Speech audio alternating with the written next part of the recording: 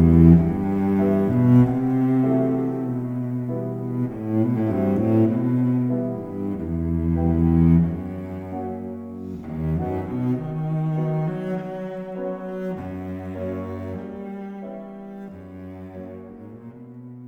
Hamlet Podcast, Episode 45.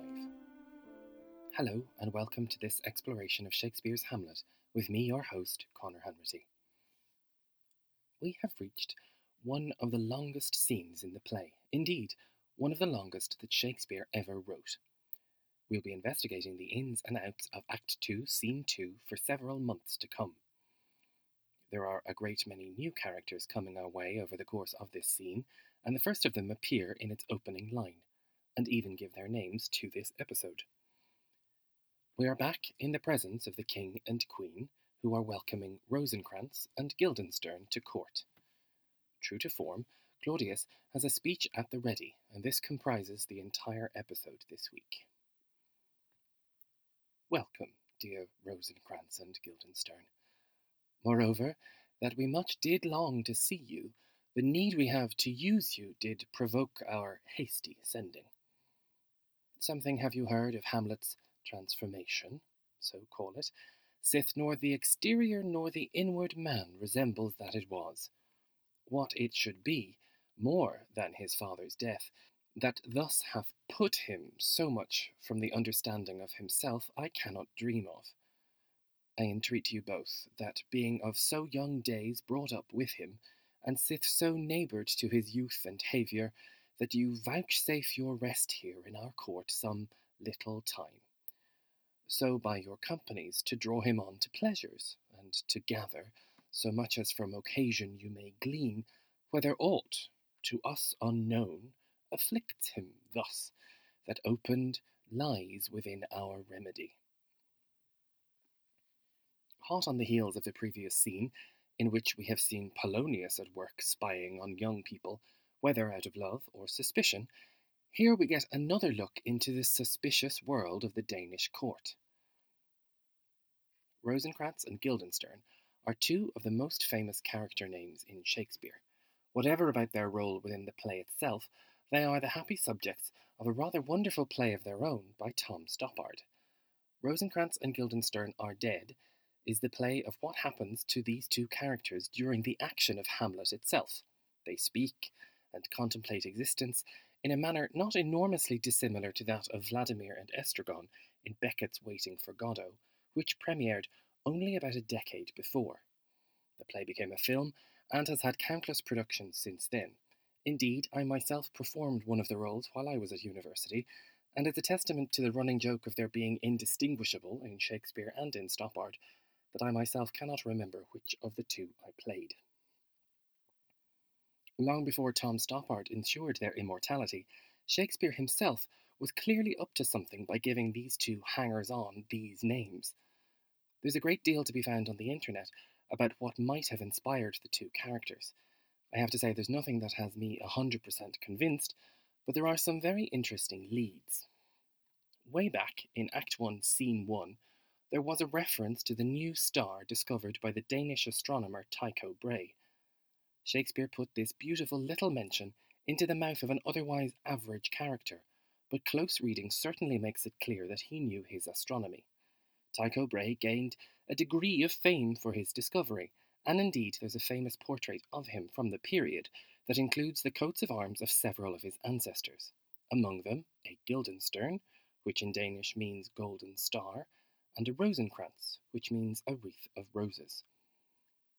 This is all very well. Perhaps Shakespeare saw the portrait, and perhaps he was more than unusually assiduous in picking expressly Danish names for these supplementary Danish characters.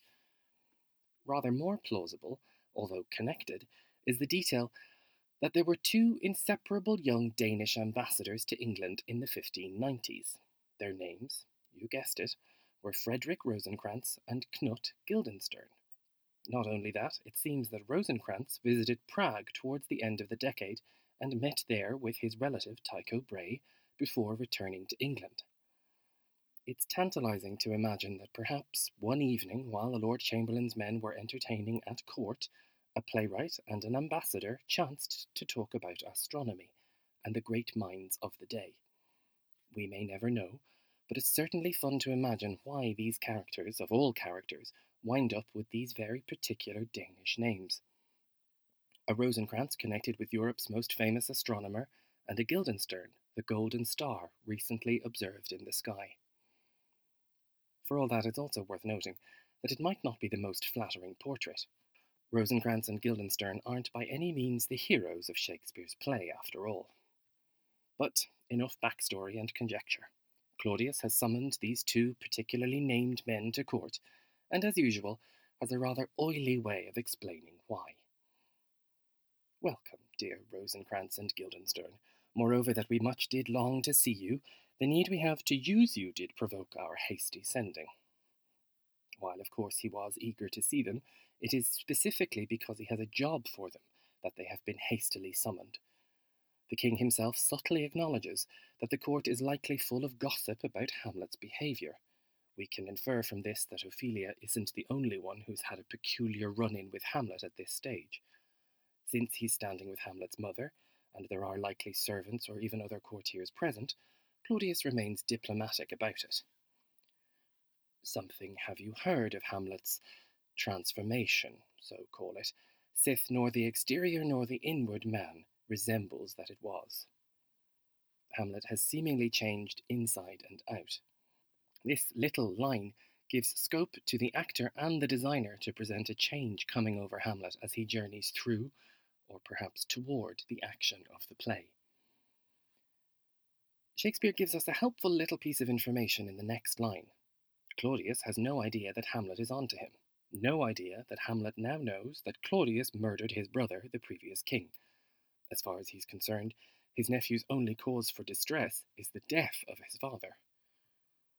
What it should be, more than his father's death, that thus hath put him so much from the understanding of himself, I cannot dream of. There's something superbly patronising about the way Claudius refers to Hamlet's understanding of himself. It's a beautiful image, but it carries also the potential to be diplomatic, dismissive, patronising, or even withering. Claudius is very good at this role he's playing, of concerned uncle, eager to fix the problem of his nephew's antics. He now comes to the reason for summoning Guildenstern and Rosencrantz.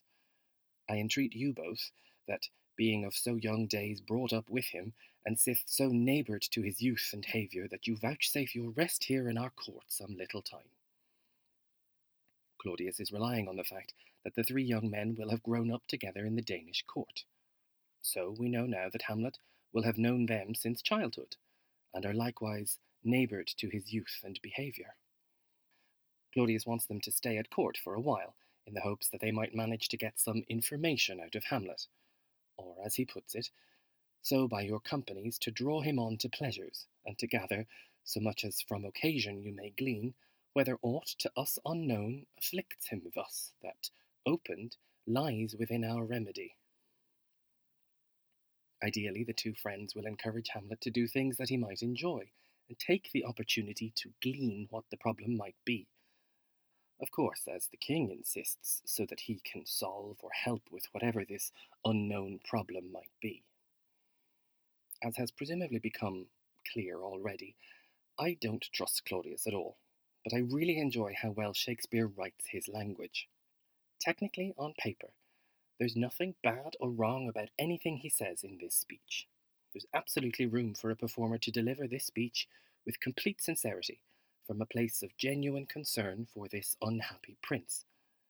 But we do already know that this man is a murderer, so it's all the juicier for us from our position of awareness to watch his meticulous manipulation at work. Next to speak is Gertrude, who compounds her husband's request, but we'll save her speech and the two young men's responses for the next episode. Until then, feel free to visit our website, thehamletpodcast.com, which has had a little bit of an overhaul, and you can check there the show notes for this episode. As ever, this page will include the complete text covered this week, and I've also included the portrait of Tycho Brahe and his Rosencrantz and Guildenstern relations. Thank you very much for tuning in, and I'll speak to you next time.